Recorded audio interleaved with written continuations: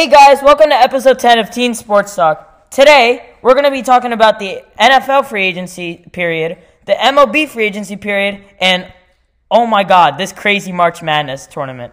Let's get into it. Hey guys, it's Rohan, and I'm joined here today with Viren. Hey. Roshan. Hey guys. And Yashish. Hi! So, to start off, let's get into some NFL free agency.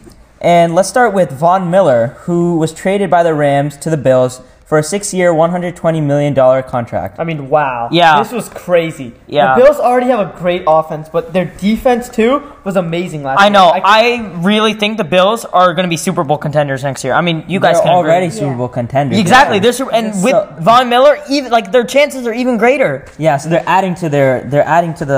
fueling the fire here. I know. I'm really excited about the Bills next year. Bills Mafia will be happy. Yep.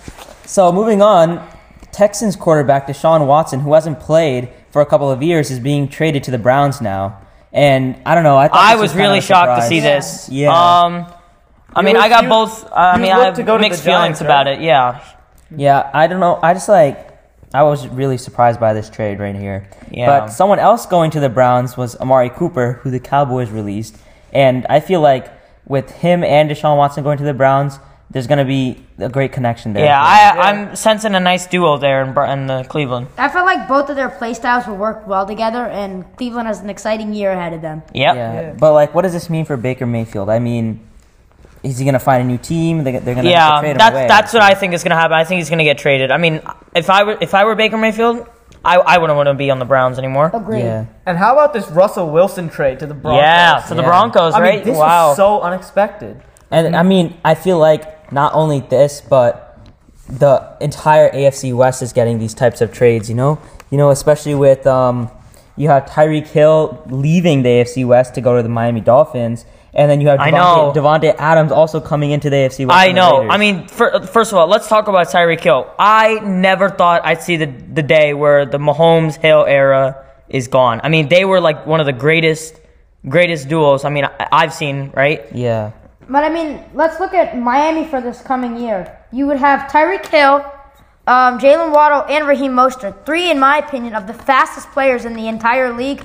They'll have an exciting year in front. Yeah, I'm definitely excited to see Miami. And hopefully they pick personally, I want them to pick up a quarterback in the draft, and they would be a set offense. So if Tua were to stay, what do you guys think is going to happen with Hill, Waddle, and Tua? Do you think it's going to be a good connection? I feel like they'll have to build that connection up a little more because Tua's like still young and Hill has a couple of years. Yeah, that is true. Tua is still young. Yeah, so I think that's what's going to need to happen there. Yeah. And then, I mean, next we also have Juju Smith-Schuster, who he's replacing Tyreek Hill at Kansas City. Mm-hmm. I mean, though I'm not really, this is a questionable signing considering Juju Smith-Schuster was honestly, he was next to nothing in the Steelers this year. Yeah. I mean, his first couple years were like boom, and then he ended off with a bust year this previous year. So I guess the Chiefs are hoping for him in his past form. Yep. And then also going to the Raiders, we have Chandler Jones from the Cardinals. Their defense is going to be crazy this year, too. You know, I'm really excited for, all these AFC teams, but, I'm excited for the Raiders in general. With Devontae Adams, they had a couple pieces, but now, they're starting to rebuild, and I'm excited to see this team in the future. And that Derek Carr, Devontae Adams pass connection is becoming a reality now. Yeah, you got Devontae Adams, and then it's also good because Darren Waller, right? You know how Darren Waller was getting triple teamed at one point. And you have Hunter Renfrow there. And now that offense I feel like is going to shine because they're going to have all of their receivers going to be open all the time. Another important trade, we have Falcons quarterback Matt Ryan going to the Colts. You know, I feel like the Colts performed well last year under Carson Wentz, who's now on the Commanders. But I feel like Matt Ryan could really elevate their level. I think they'll do much better with Matt Ryan. Yeah. But, I was actually kind of shocked when I saw the Colts trade Carson Wentz. Because, when Wentz got traded off the Eagles, I was assuming that, the Colts were going to rebuild around Carson Wentz. But I guess not. I mean, I guess they're rebuilding around Matt Ryan. I mean, one sneaky team this free agency was the Jets, in my opinion. Because they got both tight ends, CJ Uzoma and Tyler Conklin, which I think will help them both in their blocking and on their pass catching side. As Zach Wilson really needs some targets, right, Roshan? Yeah. Yeah. I feel like the Chargers also got a few snags this year. They got Patriots cornerback J.C. Jackson, who signed on for 5 years, and then they have Mike Williams, who's returning to them as a wide receiver for 3 years. And how about Tom Brady coming back? Yeah, out of retirement. $25 million for a 1-year contract. Yeah, and they're bringing back Leonard Fournette on a 3-year deal. And Chris Godwin. Yeah, so that big three and Bucks are coming back for offense. Gronk's coming back too for at least one more year. Yeah, that's crazy. They want to win one more ring.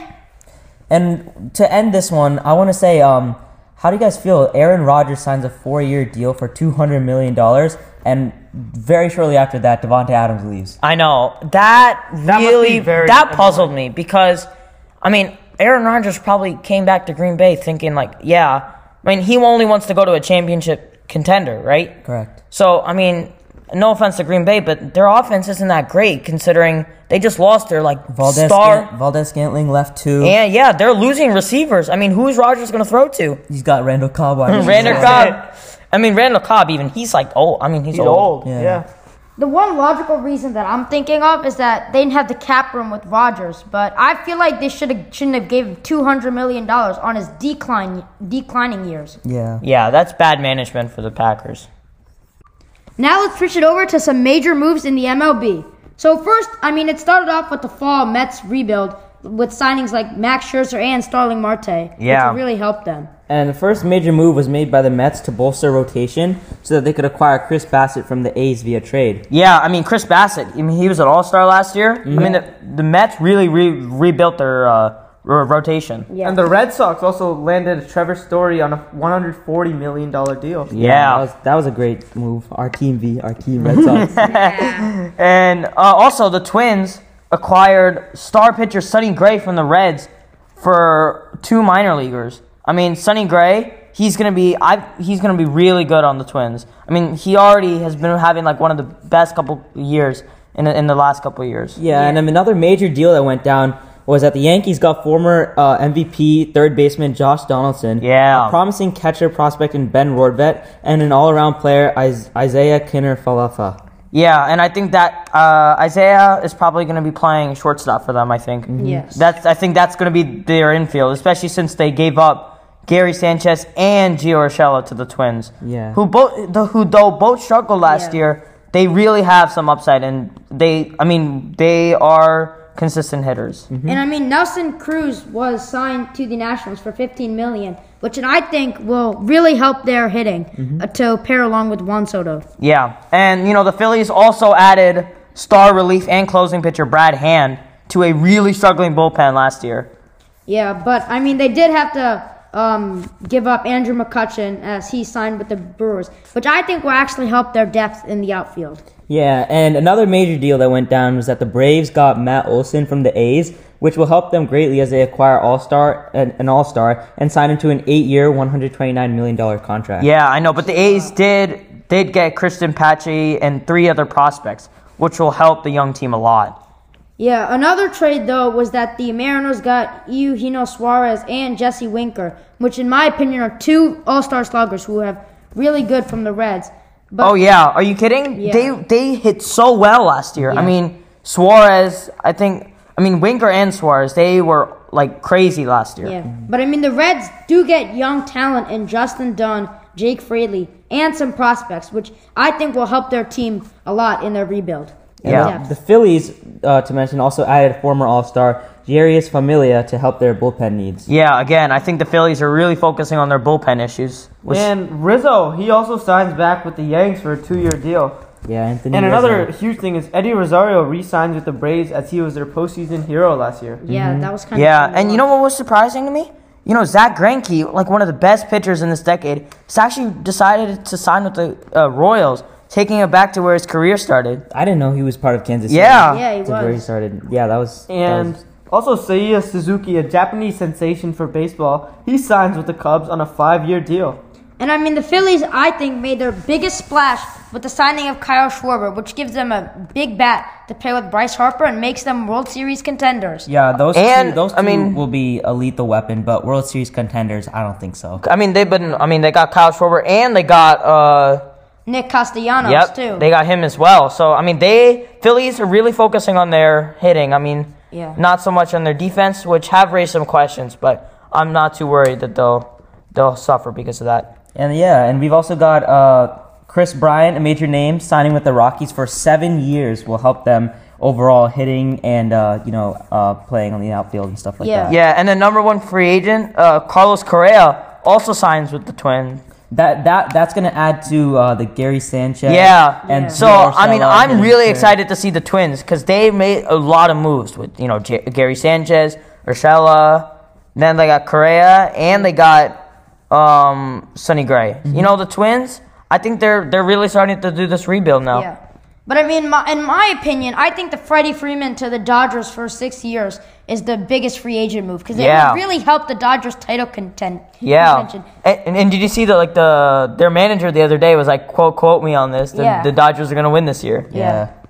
But then the Braves also were able to sign the former Dodgers All-Star closer, Kenley Jansen, for a single-year contract. So that would probably help their rotation as it sometimes struggled in the late year. And one more important trade that happened was that the Padres got former home run derby champion Luke Voit from the Yankees. And I mean, Luke Voit can hit the ball really well. And I mean, World Series hero for the Braves, Jorge Soler, signs with the Marlins this year. So they have more bats to go with Jazz Chisholm and the rest of that young team. So let's switch it up to some March Madness now. And I mean, all these upsets in this tournament was just crazy. Like number 12 New Mexico beating number 5 UConn. And my favorite, St. Peter's upsets number 2 Kentucky. I found that amazing. Yeah, I mean, St. Peter's. I mean, we're gonna talk about that later, but they were the Cinderella story of this this tournament. They took all the headlines of all the March Madness news. The Peacocks from Jersey. Yep, sir. And moving on, we had number 8 UNC beating number 1 Baylor. Yeah, and then St. Peter's again. They beat number 7 Murray State. So yeah, we're gonna talk about them later. But then number 12 Richmond also beat number 5 Iowa. Yep. Yeah, number 10 Miami beat number 1 seeded Auburn. And number 2 seeded Auburn, if I remember. And number 5 Houston beat top seeded number 1 Arizona. Yeah, so number 1 seeds have been dropping, man. Number 1 and number 2, yeah. And I mean, I just want to take it back to the Miami-Auburn game. Auburn was the heavy favorite, and Miami just pulled out the win. Pulled out? They blew them out. They beat them out by like 18, 20. We're going to talk about that later, though. And then, And then Iowa State. Number 11, Iowa State also beat Wisconsin. Iowa State, we're going to talk about them later too, but they have been such a good story. And then number 11, Michigan beat number 3, Tennessee. Yeah. So 2 number 11 seeds beat 2 number 3 seeds. Yeah. I mean, these huge upsets have been impacting everyone's brackets. Yeah, I mean, there are no perfect brackets remaining at all. That's insane because of all these upsets, man. Yeah. And as I mentioned before, St. Peter's took the headline of all the news. And they had upset wins over Kentucky, Murray State, and Purdue. So it would be exciting to see St. Pete's pull another upset against North Carolina today. Yeah, so today we have our second half of Elite 8 games. And we have our Kansas versus Miami game. So, I mean, in my opinion, I feel like Kansas is probably going to win this game. But you can't underestimate this Miami team. I mean, this Miami team has been blowing out opponents. Yeah. I mean, just like they how beat Auburn. They beat number 2 Auburn by 18 points, and they beat Iowa State by 14 points. I mean, this number 10 seed Miami team is clearly misseeded because they have been beating some really good teams. Don't sleep on the Canes. Yeah, I know. And then they had a 14-point blowout to Iowa State. But I just want to point out Iowa State has probably had one of the best program turnarounds ever. They had 2 wins last year. Can you believe that? 2 wins, and they made it to the Sweet 16 last year. Yeah, that is this year, insane. and I just wanted to point that out. That was crazy. Player Cameron McGusty leading Miami with almost 18 points. A game. He had 27 last game. Yeah, and him along with everyone else on that team, they're gonna put up a fight. They're definitely gonna put up a fight against Kansas. But in the end of the day, Kansas is the number 1 seed, and though they haven't had that many difficult opponents in Providence and Creighton, they're going to be really tested against Miami today, and I'm excited Yeah, to see how this game's going to That's go. going to be great. Although it would be awesome to see St. Pete's win, Duke has been playing very well with Villanova, and I personally would want Coach K to win on his last dance. Yeah, in the tournament. and Duke and Villanova, already made it to the Final Four here, and St. Pete's has to, they really have to win here against UNC if they want to have a shot at, playing in the finals. Glory. Yeah, I know, but UNC leading by Bascott, I think is his name. Mm-hmm. But Baycott, Baycott. Yeah, he's 16 points and almost 13 rebounds, which is crazy if you really think about it. And his field goal percentage is 58, almost 59%, which is really good. I know, but St. Peter's, led by their coach, Shaheen Holloway, who, when he played at Seton Hall, many of his teammates relied on him for his gritty style and his defense and aggressive style, which he's clearly been passing on to his Peacocks here.